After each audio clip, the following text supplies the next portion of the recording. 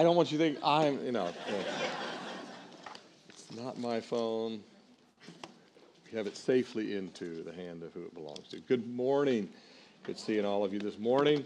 We had a great time in the 8:30 service. We're looking forward to what God will do here in the second service.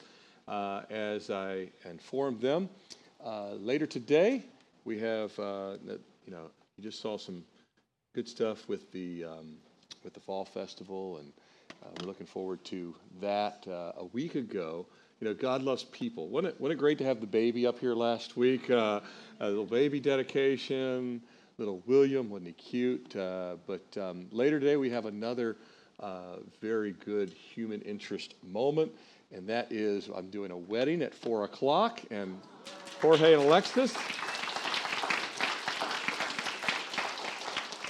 And Jorge's sitting right over there. I did not even expect to see him this morning, but I know his bride-to-be is getting her hair done and makeup and all that stuff right now, and I'll go home, grab my suit, get all this stuff, and then we'll get over there, and later today we'll have a wedding, and that was the day y'all got engaged, right? Last year, was it Christmas Day? That's pretty cool, right? So Christmas Day, that was the day they got engaged, and so today they'll be getting married, so it's just kind of always good to see things in the family. We are one family and get to celebrate with the family. So even though all of you are not coming to the wedding, some of you were not invited to the wedding. So that doesn't mean they don't like you. It means they have a budget. That's what it really means. It means that this much money in their young lives. So, but they would gladly take any cards you want to give them. They're open to that. But your prayers are appreciated, and so we're excited to see Jorge's family, most here from Puerto Rico and other places, Alexis from Kansas and other places, so be thinking about them later today and be praying for them. And then next Sunday, I'm going to step out of the book of Acts for one Sunday, and this is the message the Lord put on my heart. What in the world and in Israel is going on? So invite a friend. Maybe they're wondering, what does all this mean? What is this rise of anti-Semitism that we see even in our own country, which is quite scary? What do we make of this? What it looks like, eternal battle that takes place? It's not eternal, but it has been a long time there in the Middle East. What is God doing? It's exciting to know that someday Arabs and Jews will worship Jesus together in the millennium reign of Christ, and it's already happening in the body of Christ. The world doesn't seem to know all these things, but we're going to talk about what the Bible has to say from the beginning to the end, and I've got to fit it all in 50 minutes. So that is next Sunday, and I hope you'll be here. Some of the things that Jesus had to say about this and how we can be more informed. And things are, we need to be praying for those that have suffered great loss, those that have died either through terrorist attacks or those that have died since the war has now begun, and there's many families that are grieving. But in the end, all of these things are not falling apart. They're falling together because all this has to proceed to Jesus' return, and he's the only one that's going to bring peace on the earth. So we'll look at this next Sunday. And the day after next Sunday is Monday the 30th, and I've got good news. Those modulars out there, which look kind of like a modular version of a 1979 Pinto. That's about what they look like. But it's like a Pinto that drives. It's functional. It can get you places. It works. But we're going to make it look like maybe a 1999 Ford Taurus or something like that. And when we're done, it'll be upgraded from what it currently is, and it's going to be quite the upgrade. We have a lot that needs to be done, but we contracted a paint company and some guys that are going to do the work. We have some of the skills, but not the time. So they're going to put the trellis around the bottom, which will have greenery. They'll be painted bright white. They'll have wood trim. They'll look really nice compared to what they look right now. We've got like 8 shades of color on them right now, and they're different fades of gray and off-white and everything. So within a couple of weeks, they will look transformed. We're excited for the kids. We're excited for the parents and the teachers.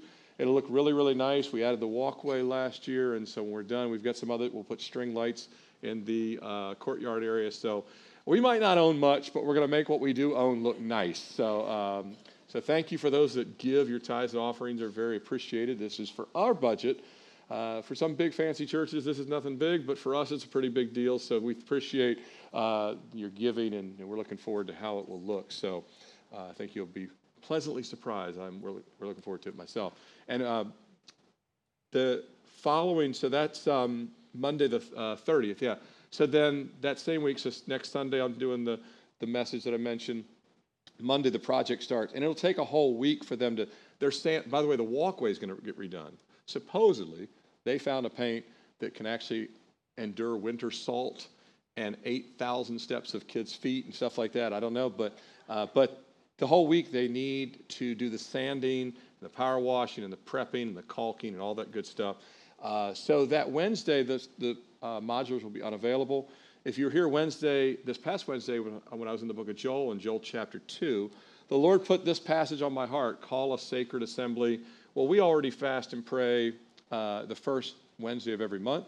But what we're going to do, there's no children's classes. There's no classes of any kind. There's no teaching.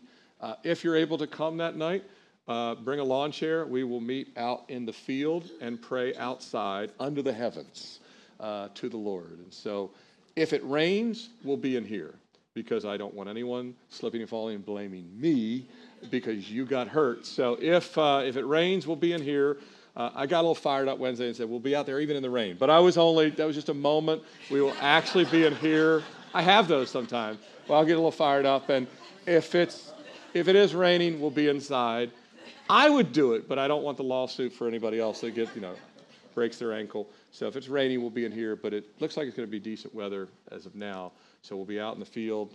And it says in that passage that to bring the babies, bring the infants, even if it was your wedding day, sorry about this, Jorge, you would have to cancel plans to get the Sacred Assembly. Was that big a deal that everything had to be stopped for that. So I hope you're able to come out with us Wednesday night as we'll pray. We've never gone out there and just done a big prayer in the field, so we are going to do that. Lots of things to pray for. Israel, revival, many other things. So with that, we've been praying for revival for a long time. We've been getting on our knees ever since the pandemic. And I think you'll see it on the 8:30 service. A few of you that were here in the 8:30 service, you saw what I was speaking of. I think you'll see when we get into chapter 7, there's something that really struck me and touched me in the text about us getting on our knees to pray that I think it just underscores why this is precious to God. And even though a couple times I've thought about, maybe, Lord, we stopped doing this, the Lord's reaffirmed to me numerous ways, and again this week in my study, that this is something he wants us to do. And you just never know what God will do with us just being obedient to small little things, right? Small little things. We'll be praying for our own nation, and as we've been praying for the countries around the world, today we'll be praying for Zimbabwe. If you're able to get on your knees, please do so. If you can't, you have bad knees, need to stay seated. Your doctor says don't ever do that. That's fine. Just pray with us silently, and then we'll get into Acts chapter 7 together. Let's pray.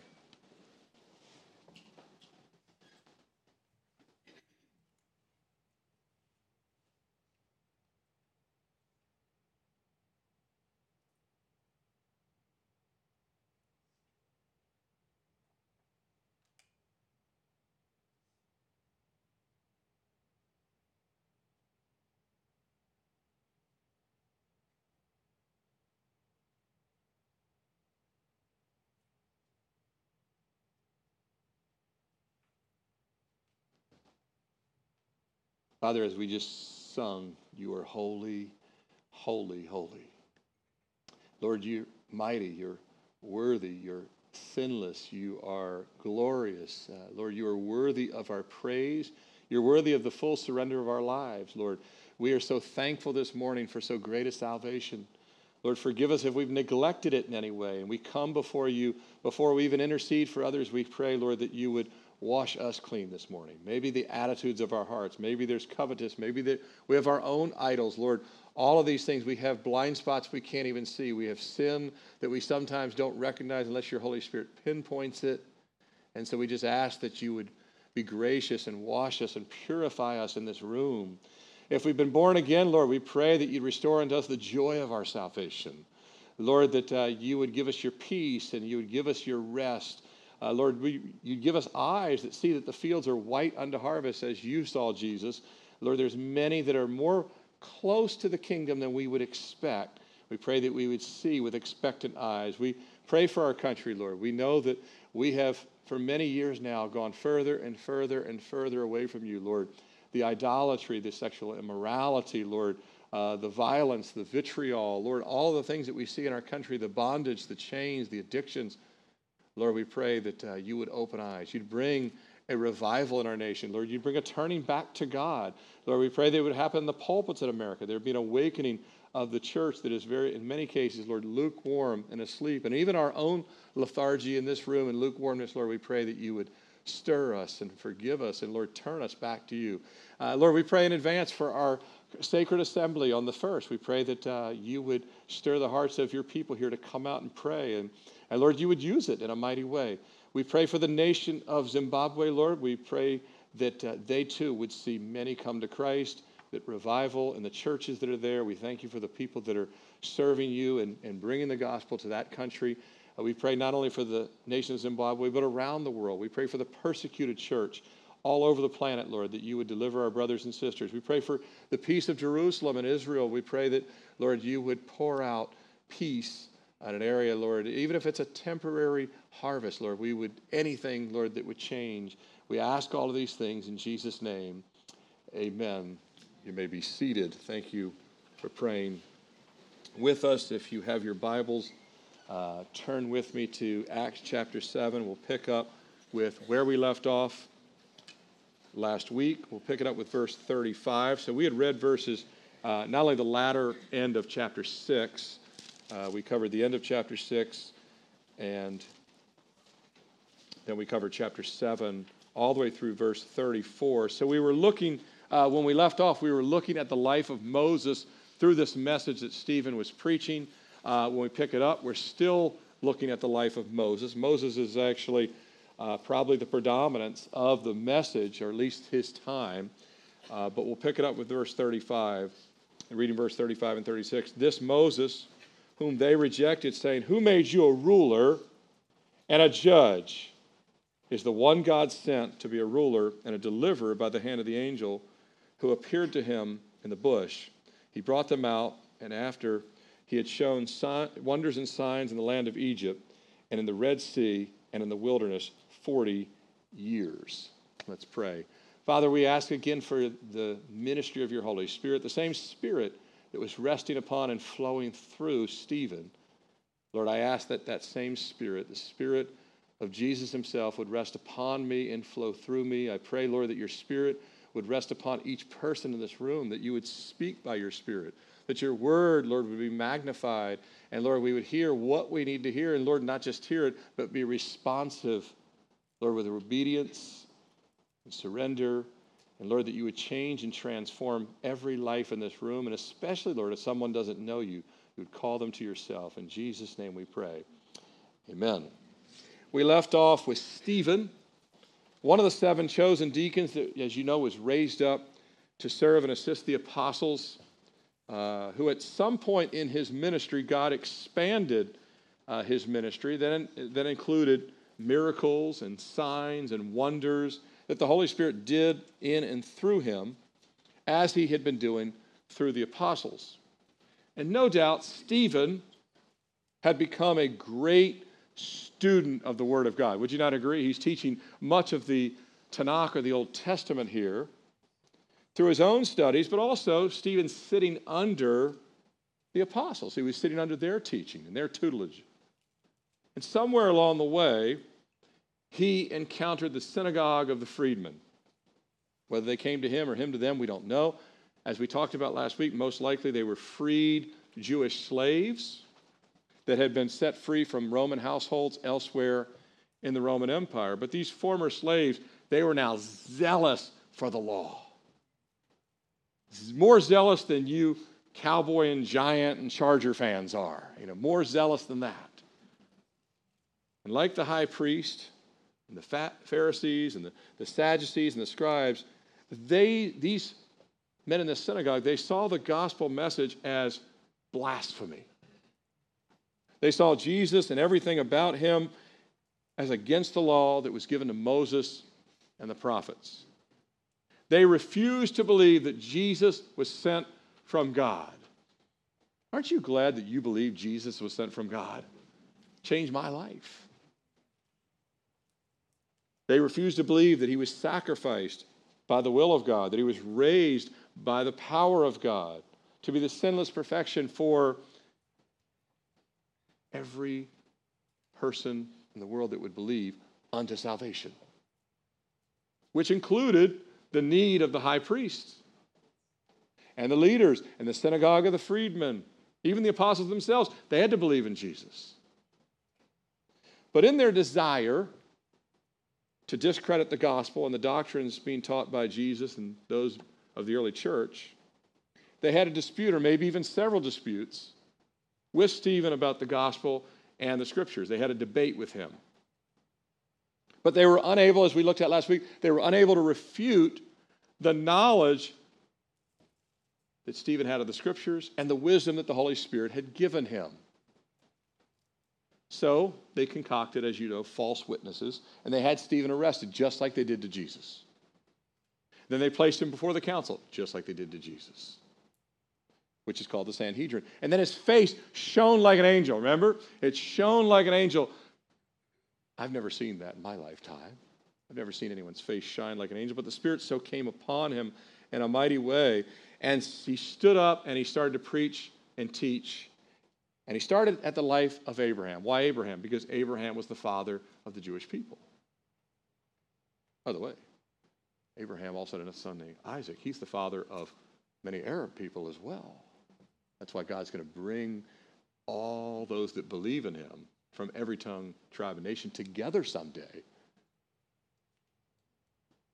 But he starts with Abraham, then the patriarchs, then Joseph, who was the first deliverer he spoke of, and then the other great-grandsons of Abraham, which will become the 12 tribes of Israel.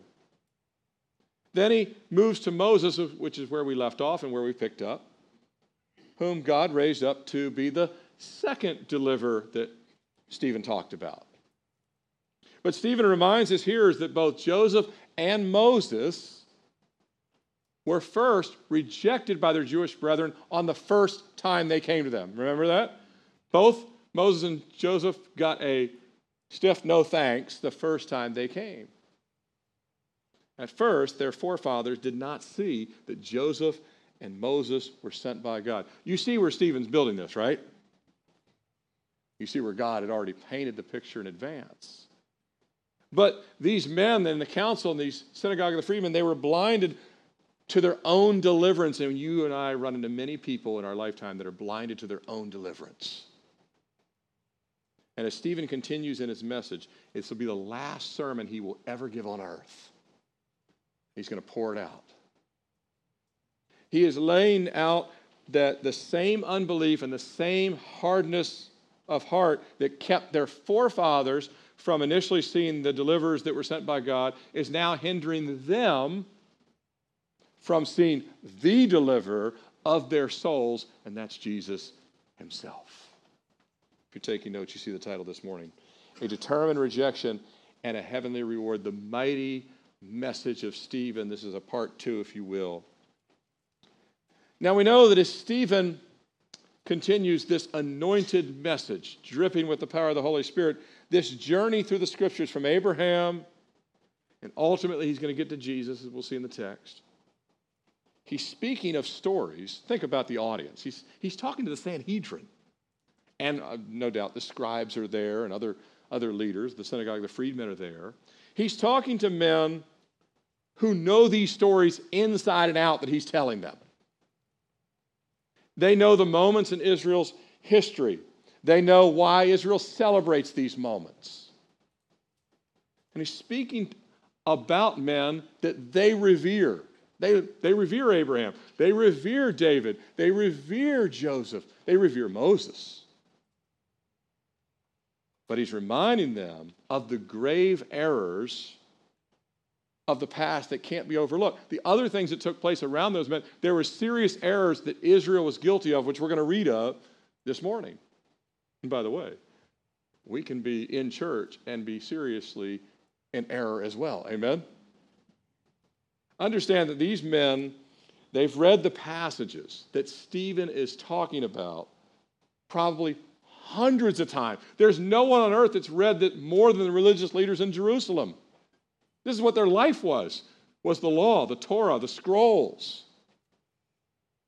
And yet, because of their hearts, the most important truths have escaped them. And this entire message is a sobering reminder that you can read the law, you can know the law, you can study the law, and supposedly revere the law, only to miss the gigantic arrow that the law is pointing to is your need for the one who's above and perfected the law. Amen? Paul said in Galatians 3:24, therefore the law was our tutor to bring us to Christ that we may be justified by faith. The law shows us we can't keep it, that we need a sinless Savior that is the only one that's ever kept the law. Nobody, understand, brother and sister, nobody, not the high priest, not the apostles, not the synagogue of the freedmen, not Stephen himself, nobody, not you, not me, nobody is ever going to work their way to heaven. Do a good enough job. Church can't save you. Being here, well, I go to Wednesday night service. That's fine. Extra points, extra credit. No, nothing. Church can't save you. None of our works can save us. But Stephen presses on in his message, attempting by the grace of God to teach and to correct the thinking of men that I think you would agree. These are men that do not like to be taught or corrected. And that's the audience he has. A group of men that don't want to be taught or corrected. That's his audience. It's a good reminder for us. We need to remain teachable. Moses was teachable at 80. Teachable at 120 even when he finally went home to be with the Lord. The older I get, I say, Lord, I want to be more teachable. More teachable than I was 20-some years ago. More teachable than I was 30-some years ago. We need to remain teachable and become more teachable, that the Holy Spirit has much to teach us. But back to these verses that we just read, verse 35 and 36. If you recall, back in the 13th verse, same chapter, chapter 7, verse 13, when Stephen was talking about Joseph, the brothers, he said that the brothers in his message, in his kind of history lesson through the scriptures, he said that the brothers of Joseph recognized their brother only the second time when he was revealed to them. But the first time they did not recognize him. Obviously, they didn't recognize him as the one who was delivered when they threw him into a pit, and then also took him to Egypt. They did not recognize him as the deliverer. But when they finally saw, and it was revealed to them, then they did see him as the deliverer he always was. And then in verse 25, when Moses first came to his brethren, and they were still in slavery, he writes, or Stephen says, it's written by Luke, but Stephen says, they did not understand. They did not understand that Moses was trying to come and be their deliverer. And of course, Moses was disillusioned by it. They rejected him, or they just didn't understand at this point.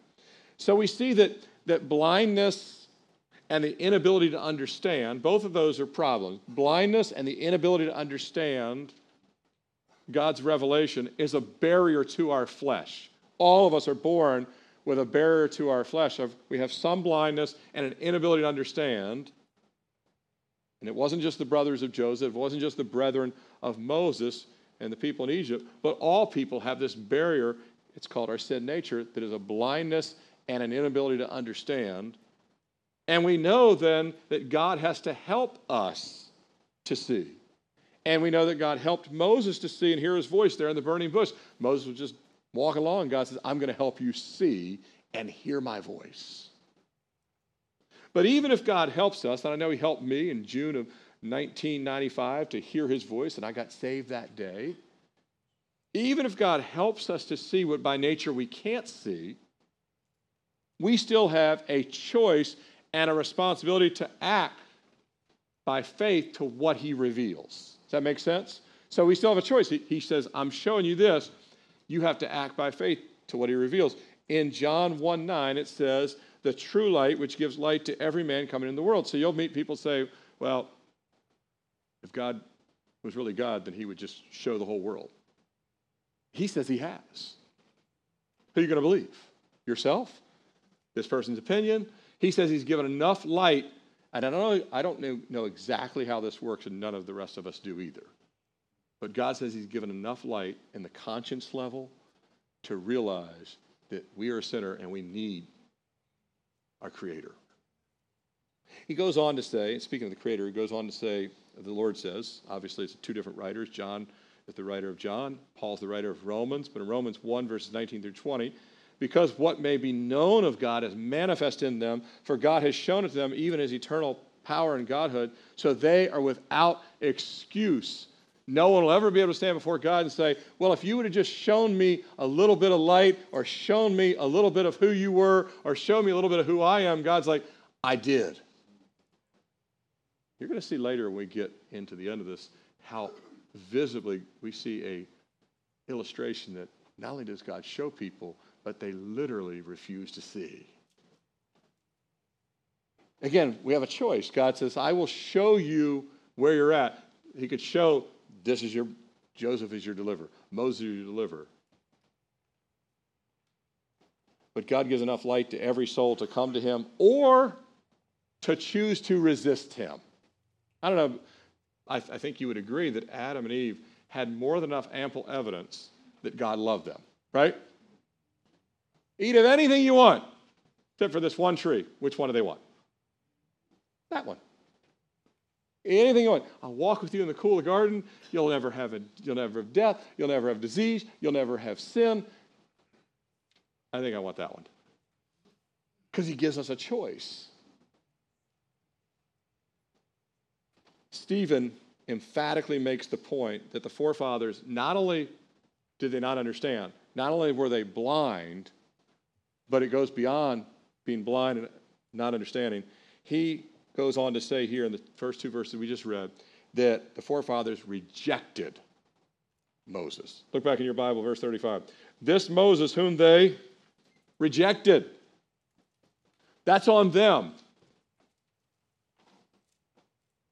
It wasn't just because of lack of understanding. They willfully rejected the one God sent and the witness he had given to Moses. Now later, Moses does some signs. Moses does some wonders. Moses does some miracles in Egypt that God does through him. And they do come to believe that he's sent by God. It's up on the screen in Exodus 4, verses 30 through 31. The Lord had spoken to Moses, then he did the signs in the sight of the people, so the people believed. Moses comes to them. I'm Moses. I'm 80. I'm sent from God. No, you're not. I saw a burning bush. No, you didn't. I'm just paraphrasing. I'm come to you. No, you're not. You're the guy that we sent away. And Moses, then he starts doing some signs and wonders. Oh, okay. Well, you are the guy, Then they believed. It's interesting that Stephen did signs and wonders, and they didn't believe. At least at this point, when Moses did some signs and wonders, the people did say, okay, he really is the man sent by God. Pick it up with me in verse 37. We'll read through verse 43. This is the Moses. Stephen continues teaching about the life of Moses in that time period in Israel's history. So this is that Moses, verse 37, who said to the children of Israel, the Lord your God will raise up for you a prophet like me from your brethren. He's quoted from the Old Testament. Him you shall hear. This is he who was in the congregation in the wilderness with the angel who spoke to him on Mount Sinai and with our fathers, the one who received the living oracles to give to us, whom our fathers would not obey, but, here's the word again, rejected.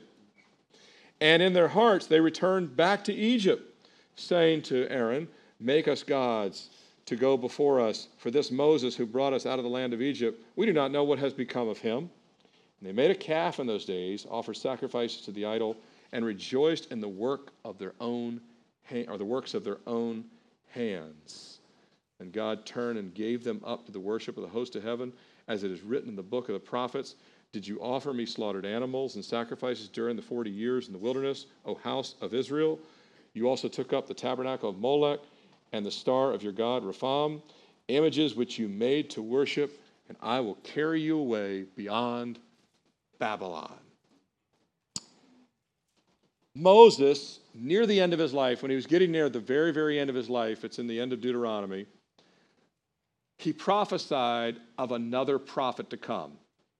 He said, he'll be like me. In other words, he'll be made of flesh, because Jesus was going to come in human flesh. He will be like me, not like Moses, who's imperfect, sinless, but he'll be flesh like me. He will be of your bloodline. That's what he was saying. He'll come from our people. He will be like me, but he's going to be a prophet that God would raise up from the people, and that the people would finally hear, or would need to hear. And indeed, when Jesus finally comes, born in Bethlehem, at the age of 30, in his earthly ministry, he begins to preach and teach all over Israel. Indeed, all of Israel heard the voice of Jesus, who was from the tribe of Judah, from the line of David. And Jesus was the prophet, capital P, that Moses was speaking of. Say, he will come, and him you will hear. The disciples heard and followed him, and many other people followed him. And Jesus' voice was heard all over, from Upper Galilee, all the way, even further up into Tyre and Sidon, and over into what is a modern-day Jordan, all the way down into Judea. And his voice was heard all over, repent, for the kingdom of God is at hand. Remember, he was preaching the same message that John the Baptist had preached. And then his voice was heard from the cross saying, it is finished, and Father, forgive them. They know not what they do. So his voice indeed was heard in Jerusalem, and it reverberated all throughout Israel, and it still reverberates today. The disciples, who would later become the apostles, but at the first they were the 12 disciples. Remember when Jesus fed the 5,000? After he fed the 5,000, which was probably more like 10, 12, 15,000 when you add women and children. But when he fed the 5,000, after he had performed that great miracle where they were all exhausted, and he takes a little bit of fish and loaves and spreads it until it feeds everyone, there's 12 baskets full left. This is what the disciples later become the apostles said. It's up on the screen. John 6:14. They remembered what Moses said, and here is the proof of it. Then those men, when they had seen the sign that Jesus did, said, this is truly the prophet who has come into the world. Remember when the children of Israel believed in Moses? When he did the signs. Here the apostles, Moses said, God's going to raise up a prophet just like me, in the sense that he'll be made of flesh. He'll be coming from our bloodlines, but he's the one you're going to need to hear. He is the prophet, a capital P. And so when Jesus did this great sign, he had done other signs, but for whatever reason, the light bulbs went off at this moment. They said, this is the one Moses was talking about. And indeed, they were right. It was the one Moses was talking about. Now, the synagogue of the freedmen, they don't believe Jesus is the one Moses was talking about. This is the whole problem. This is why Stephen is standing on trial, because no one else in the room believes that Jesus is the one that Moses was talking about. Now, he hasn't gotten to that point yet, but you can see where he's building. But Moses understood that his own life and his own ministry was ordained by God, that he was saved as a baby. Jesus was saved as a baby. Remember, from Pharaoh, then comes Herod. He was dedicated by his parents. Jesus was dedicated by his parents. But he understood that his life was ordained by God to be a prophet, but he knew that this prophet to come was far greater, and his ministry would be far greater, and he wouldn't just deliver people from Egypt, but this prophet would be the Messiah, the one Israel desperately needed to hear, the one the world desperately needs to hear. By the way, Moses, so it says, remember they said, and of this man Moses, we don't know where he is. Moses, on 2 occasions, went up to Mount Sinai, at the top of Mount Sinai, and spent 40 days twice, all alone with God. It says in chapter 34 of Exodus that he didn't even eat food or drink water. Now, I think you would all agree with me, this doesn't last. You don't last long in a desert without water. You can last a little while without food, but 40 days and 40 nights, 2 times he spent on the mountain all alone with God. No one else in the history of the world that we know of has ever done this. Why God chose Moses? Well, you'll find out when you get to heaven, right? Some rabbis and scholars believe Moses was even caught up into heaven with God. We don't know this one way or the other. I'm just saying that there's some that believe that perhaps he was even caught up into heaven. And when you look at the detail that Moses came down the mountain, God like programmed in him. You can't remember a fraction of it, even if you read it 100 times, and he had it all so ornately laid out. We don't know. We don't know if he just stayed on the mountain, if God did take him up into heaven. It's possible, though, I would say more than possible, maybe even probable, that God gave Moses a lot of revelation that he didn't even write about. Maybe Moses, there with God, already was seeing through the providence of God. And maybe he was seeing that the Passover lamb, remember they had to put the blood on the doorpost before the Exodus? Maybe God was already showing him that lamb is pointing to another lamb. Because he spoke of the prophet to come. I don't know what he learned beyond what he wrote. We know he wrote the first 5 books of the Bible, but I'll tell you what, 80 days alone with God, you're going to have a volume of learning, right? 80 days alone with God, 40 days and 40 nights, you would never be able to write it all, and I don't think he wrote even a fraction of what God had revealed to him. No surprise that it's Moses that's on the Mountain of Transfiguration with Jesus, along with Elijah, just prior to him going to the cross. Moses was there to minister to the very prophet that he was prophesying about. Stephen goes on to explain that even though the people had believed in Moses, it's always hard to believe when you read it, they got tired of Moses. They thought he was. We needed a better leader, one that doesn't spend 80 days alone with God.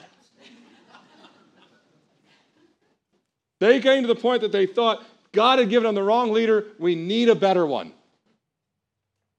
That although Moses had been with God, although he had received the words of God, twice Stephen said they rejected him. And in verse 39 and 40, Stephen says they even wanted to go back to Egypt, if not physically in their mind. They actually did say, we want to go back to Egypt at one time too. So they had this desire to go back to Egypt. I got saved, as I said, June of 1995. I don't want to go back to Egypt. I'm talking about the world. It's a picture of what God's brought us out of. 1995, on a Sunday morning, I would still have a splitting headache from a night at the bars. Now I'm preaching on Sunday. God has a great change of plans for you and me, and really it does these kind of things. And so I wouldn't want to go back, but they did. They wanted to go back, and I'm not saying we don't all glance back. We do. Let's be honest. At times we all glance back. Say, it looks great, like Asaph in Psalm 73. Looks fun over there. And God has to say, snap out of it. Why would you want to go back to the idols that I delivered you from? But they did, and God was furious. I know God is love, but he also gets angry. That's why there really is a hell. There really is a price to reject his free gift of salvation. And when Moses came down the mountain the first time, remember what he was carrying? He had the 2 tablets of the 10 Commandments, and they were written by the very finger of God. It's the only thing that we ever know on the earth that was actually engraved. I know Jesus wrote on the ground, but it was actually engraved by the finger of God. And Moses took the tablets. What did he do with them? He smashed them against the rocks there on Mount Sinai. And God was not angry with him. God was actually showing through a picture that God was angry that he had saved them. Remember, he not only got them out of Egypt, they took all the possessions of the land of Egypt. They had been given the gold, the silver, the tapestry, all of it. They had been brought through the Red Sea, and they decided, we don't like the food, we don't like their leader, we want to go back. And we want to go back to idol. And they were doing very immoral things around the golden calf, and so Moses was infuriated on behalf of God, and he did not sin. It was much like when Jesus comes into the temple and he flips the tables. That Moses had a flip the tables moment that was ordained by God. And there is a time to get righteous anger in this life. But it has to be governed by the Holy Spirit. God gave the people up to their desires, so he said, all those years in the wilderness, did you really sacrifice to me? Much of it was hypocrisy. We know that many of it says their carcasses died in the wilderness because many of them were just going through the motions, and God gave them over to the desire of their heart. Generations of Israel would actually serve other gods, Molech and other gods that aren't even mentioned here. But it's very sad when people that know the truth and have come to Christ go back to the world. Haven't you seen people in your lifetime that you used to know when they followed Jesus and today they want nothing to do with him? You're like, wow, I remember when that person would be in a prayer meeting with me. Now they want nothing to do with the Lord. Very sad to see people go back to Egypt. Pick it up with me, verse 44 through 47, working our way through. Our fathers, verse 44, had the tabernacle of witness in the wilderness as he appointed, instructing Moses to make it according to the pattern that he had seen, which our fathers, having received it in turn, also brought with Joshua into the land possessed by the Gentiles, whom God drove out before the face of our fathers until the days of David, who found favor before God and asked to find a dwelling place for the God of Jacob. But Solomon built him a house. So here in verse 44 through 47, Stephen begins to speak of the tabernacle. And the tabernacle was a temporary structure that could be folded up and taken from place to place throughout the wilderness. And it was constructed according to the design that God had given. And later it would be the same layout, if you will, of the temple itself, which would obviously be made of stone. But it was made according to God's pattern, which Stephen mentions here. And we know that the presence of God would come down as a cloud and rest upon the entryway to the tabernacle, as a pillar of cloud that would descend upon the tabernacle. It's showing that God's holy presence was there, and the tribes were all arranged all the way around the tabernacle. Now Joshua, who was Moses' assistant, who later will succeed and be the successor to Moses, and by the way, Joshua's name in the Old Testament is essentially the same as Jesus' name in the New Testament. Joshua in the New Testament, Yeshua, where we get, so Jesus, just like Moses was a foreshadow of Jesus, Joshua is a foreshadow of Jesus. Joshua takes out the enemies of the Lord, so does Jesus. Joshua takes his people into the promised land, so does Jesus take us into the promised land. So you kind of see that God was always foreshadowing the prophet to come, the Messiah to come, the Lamb of God that John the Baptist would speak of. But Joshua, who succeeded Moses, he ended up taking the tabernacle into the promised land, and for a while they had no temple. They continued to use the tabernacle. God gave Joshua victory over his enemies, and then later, after Joshua, and you have other judges, all the way Samuel becomes the last judge of Israel. Then you have King Saul, who the people chose. Then you have David, whom God chose. And so King David is God's chosen king, and that's the line that Jesus will come through. David wanted to build God a temple. David was a man that God used in mighty battles, but he was also a man who wrote much of the Psalms. And he had a desire to build the temple, and God told David, you can't because you've shed a lot of blood. Now, David might have said, but you helped me win those battles. I mean, I don't understand. I wouldn't even have won them had you not helped. You gave me the sword to chop Goliath's head off. So he doesn't say that. I'm just thinking he might have wondered, I don't understand. I did what you asked me to do. And God's like, it doesn't matter. You're not the guy, and your son Solomon is the one I'm choosing. God doesn't have to give us, he truly can say, like your parents, because I said so. Right? That's just the way it is sometimes. Because I said so. And so, but he didn't just say it. He gave an answer. You shed too much blood. And like, okay, all right. So Solomon builds in the temple, and it was facing east towards the Mount of Olives. And then we move on. In verse 48, however, the Most High does not dwell. So he's getting to this point of the temple, which the temple's a big, big deal to the synagogue of the freedmen, to the Pharisees, to the scribes, to the Sanhedrin.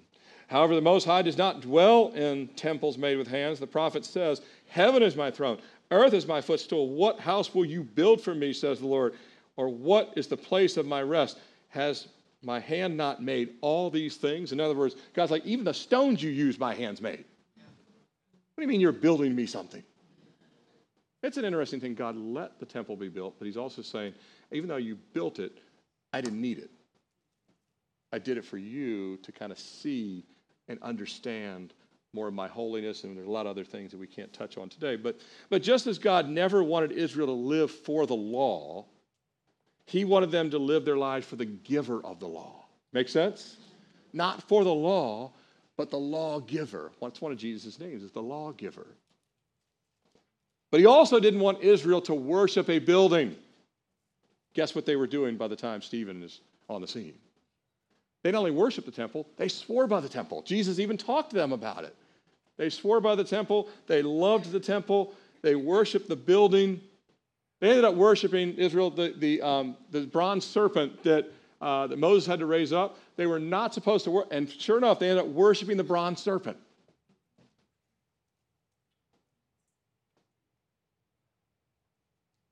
He didn't want Israel worshiping a building, but in essence, many did. And this is a big problem because Stephen had already been accused of saying, he was talking about the ministry of Jesus, that the temple would be destroyed. Remember, Jesus said his own body, speaking of it, he said, tear down this temple, I'll raise it up in 3 days. They were infuriated that Jesus was going to destroy the temple. They were saying that Stephen was trying to destroy the temple. When Israel turned to idolatry, it says in Ezekiel 10:18, it's up on the screen, then the glory of the Lord departed from the threshold of the temple. God left his own instructed building. Why? As a sign to them that they had stopped worshiping him. God chose because of his mercy, which is why he rested at the mercy seat, which is right there in the place where the Ark of the Covenant is at. He would rest at the mercy seat, but he would reside in the Holy of Holies. He would come down and reside in the temple, Holy of Holies, where the high priest would go once a year. But the reality is that it's impossible to build God a structure that fits his infinite glory. It was already written in Isaiah 66. That's what he's quoting in Isaiah 66. It says, how will you build me a home? I don't live in a house made with hands or human hands. Throne, it says in Isaiah 66 that the throne of God is in heaven. Earth itself is just a footstool. I told the first service, Earth is a tiny footstool, a super tiny footstool in the scheme of the universe, isn't it? Like there's bigger footstools than Earth. I don't even know how that works. But it's just a picture that it's so small to God. It's just a place to rest his feet. Of course, he holds the whole universe in his hand. But they were deeply concerned about the temple being destroyed. They were deeply concerned that Stephen and the apostles and the early church was a threat to the building. They had totally forgotten that God had let the first temple, the one Solomon built, he had let that one be destroyed by Babylon. Didn't he not? Did he not? Didn't need to say it that way. Did he not? And the same was going to happen again when Rome was going to destroy it. So twice God was going to let his own, even though he ordained the temple, even though he let them build it, even though he would come and reside in the Holy of Holies, he would let it be destroyed twice. Obviously, there's no temple in Israel today. We'll talk about a little bit of this next week. They loved the building. They didn't love the builder. God himself, the one who had ordained the building. Pick it up with me, verse 51 and 52. Now, if you ever follow NASCAR, you've heard of a hard turn, right? Stephen's about to take a really hard turn here. I mean, a hairpin turn. That would be not NASCAR. That would be maybe Formula One or something like that. He takes a radical turn here. He goes from teaching to preaching. And it happens fast. Verse 51.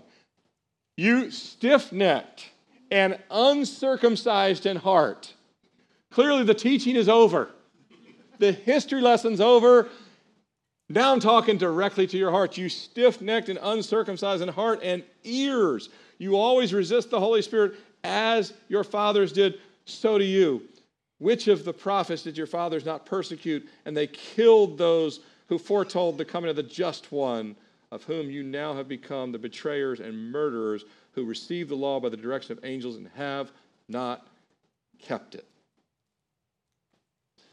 Stephen gives a massive spoonful of truth here. And they're not wanting it. Things that needed to be said, things that needed to be heard by the entire council, Stephen calls them stiff-necked. They would have been familiar with this term. God refers to the children of Israel this way.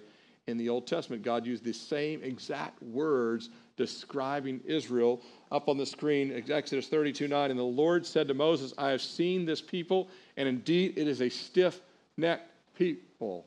So in other words, Stephen's saying, if you love the Old Testament and if you love to study it, you should be able to see yourselves there. You're stiff-necked, uncircumcised in heart and in ears, he said.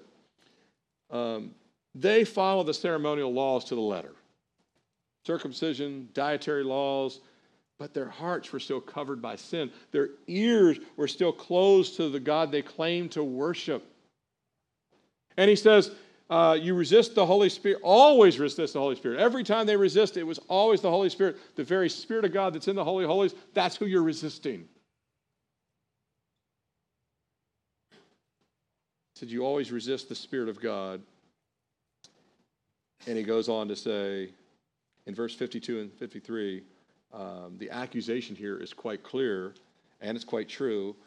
They are like-minded with their fathers, who killed all the prophets who prophesied of the coming Messiah.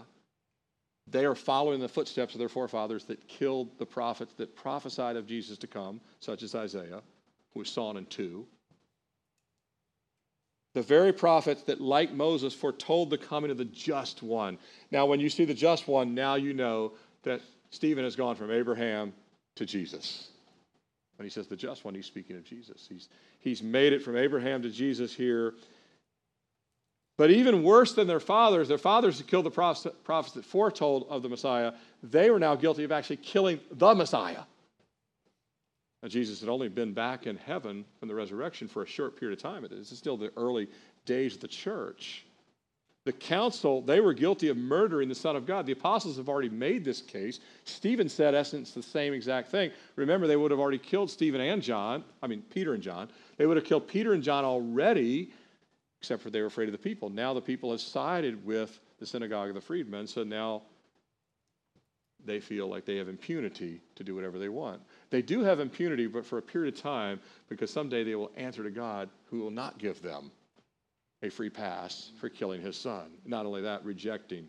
And they had the law. Stephen said, you got the law, but you've not kept it. If you really kept the law, you would understand that Jesus is the fulfillment of the law. Moving on, just for the sake of time, verse 54 through 56.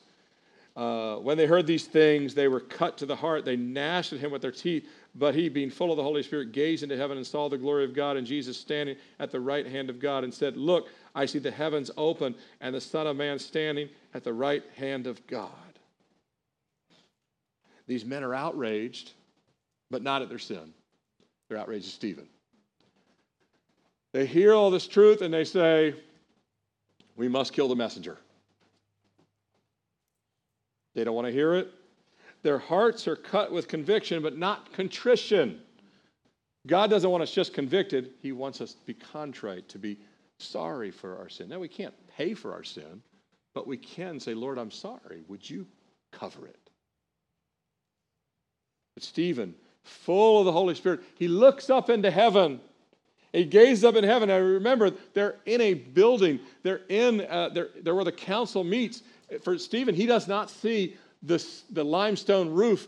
He just sees everything open up. He gets a skylight view of not only, doesn't matter, the building, clouds, everything parts. He literally sees heaven from right there. That's impossible unless God does it, right? He literally sees heaven. He sees the very throne of God. He sees Jesus standing at the right hand of the Father, not even sitting, because Jesus normally is sitting there, but he's standing to welcome and showing his approval of the work Stephen's done. Remember, Moses got angry and smashed the tablets? Stephen's got angry and says, you stiff-necked. There is a time, and the time will come even more when we need more prophet-type voices in this country to speak the truth and righteousness. But he's amazed at what he's seen. He even says, look, now they can't see what he's seen. He says, look, I see the Son of Man standing at the right hand of God. Now God, they say they believe in. They don't believe in Jesus. They're infuriated that he's saying he can see the throne of God. Jesus, they already discounted. Last few verses, verse 57 through 60 as we bring it to a close. Then they cried out with a loud voice and stopped up their ears and ran at him with one accord. They cast him out of the city and stoned him. And the witnesses laid their clothes at the feet of a young man named Saul. And they stoned Stephen as he was calling on God and saying, Lord Jesus, receive my spirit. Then he knelt down and cried out with a loud voice, Lord, do not charge them with this sin. When he had said this, he fell asleep. The accusers and the council, they simply can't take it anymore. They have to kill the messenger. They're tired of hearing the message. The history lesson was fine. Yeah, we already know all that stuff. But when it got to them, they literally, like toddlers, they, not figuratively, they literally covered their ears. They gnashed at their teeth. They covered their ears. And they ran at him with one accord. They didn't agree on much, but they ran in unison. By the way, the world will galvanize around coming against Jesus. They might be fractured on this day or that day, but when it all comes down to it, they'll all join the Antichrist against Jesus, and they'll be in the same accord. They'll run in the same direction. Imagine on Judgment Day, and they're saying, God, we didn't know. God said, let me roll tape. You literally put your hands on your ears. I sent you another prophet, and you literally went like this.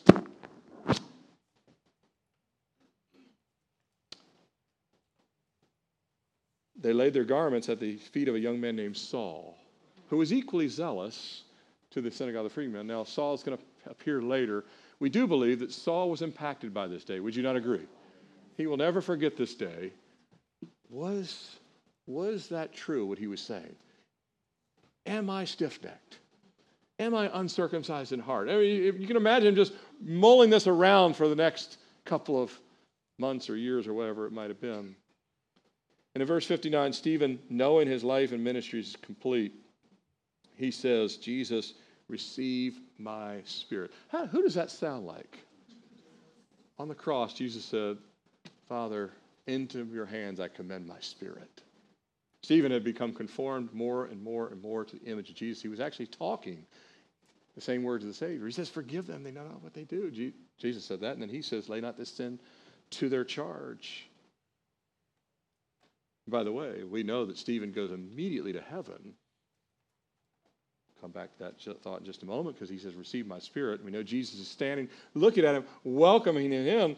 But notice Stephen orderly and reverently does what? It says, then he knelt down. Remember I talked about our kneeling for prayer? He did not get crumbled down by the stones. He, of his own accord, before the stones killed him, he knelt down to worship God. And it's just struck me as I was studying this week, if he can kneel to pray, if he can kneel to die, certainly we can kneel to pray. Amen? He literally kneeled down to worship. And I was like, Lord's like, even if some visitor comes in and thinks, this is the weirdest thing I've ever seen, I'll never come back here, fine. Every knee's going to bow one day. We're just practicing. Amen? He knelt down to worship. And he was praying too, because he's actually talking to the Lord as well. He's worshiping, he's praying. Isn't it great that all he saw was, I don't even know if he felt the stones, because his eyes were so fixed on Jesus. What a culmination to his mighty message, similar to Jesus, as I said, lay not this sin to their charge. But if you're taking notes, I want to just give you three things real quick as we wrap this up.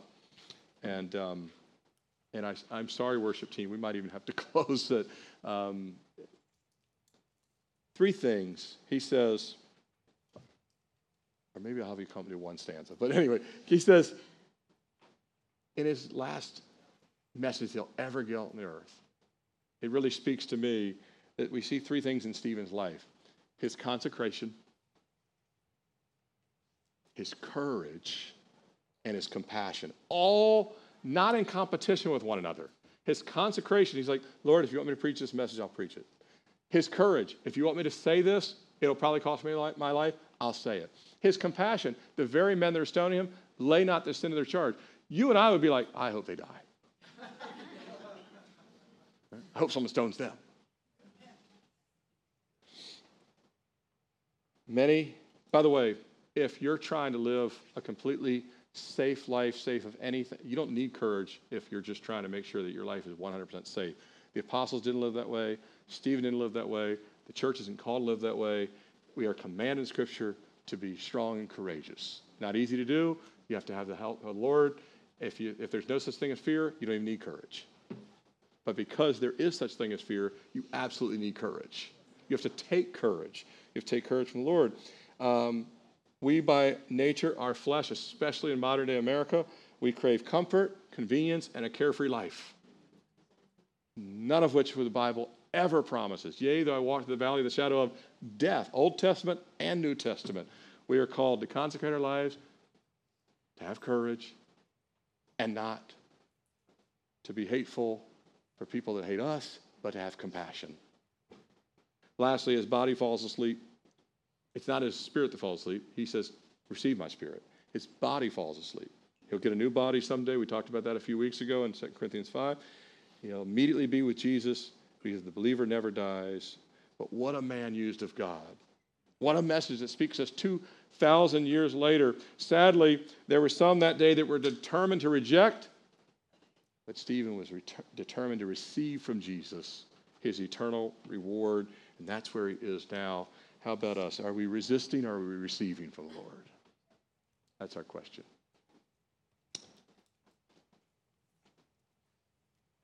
I am going to just forego. They have an awesome closing song, and I apologize, Tawan, your song. I love it, but I just want to speak to our hearts for just one moment, and we'll close in prayer.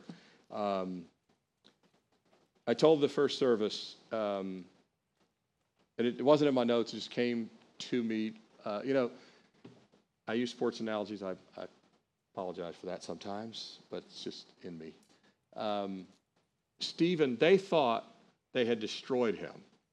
But in essence, the World Series is coming up soon. Stephen hit a walk-off home run. And I just think, it came to me, I almost broke down the first service. It came to me as Stephen is up to bat, and it's his last hurrah. And you can imagine, as he enters into heaven, first he's going to see Jesus. And he's going to, I don't know what Jesus is going to do, whether he wraps his arms around him, whether he falls at Jesus' feet.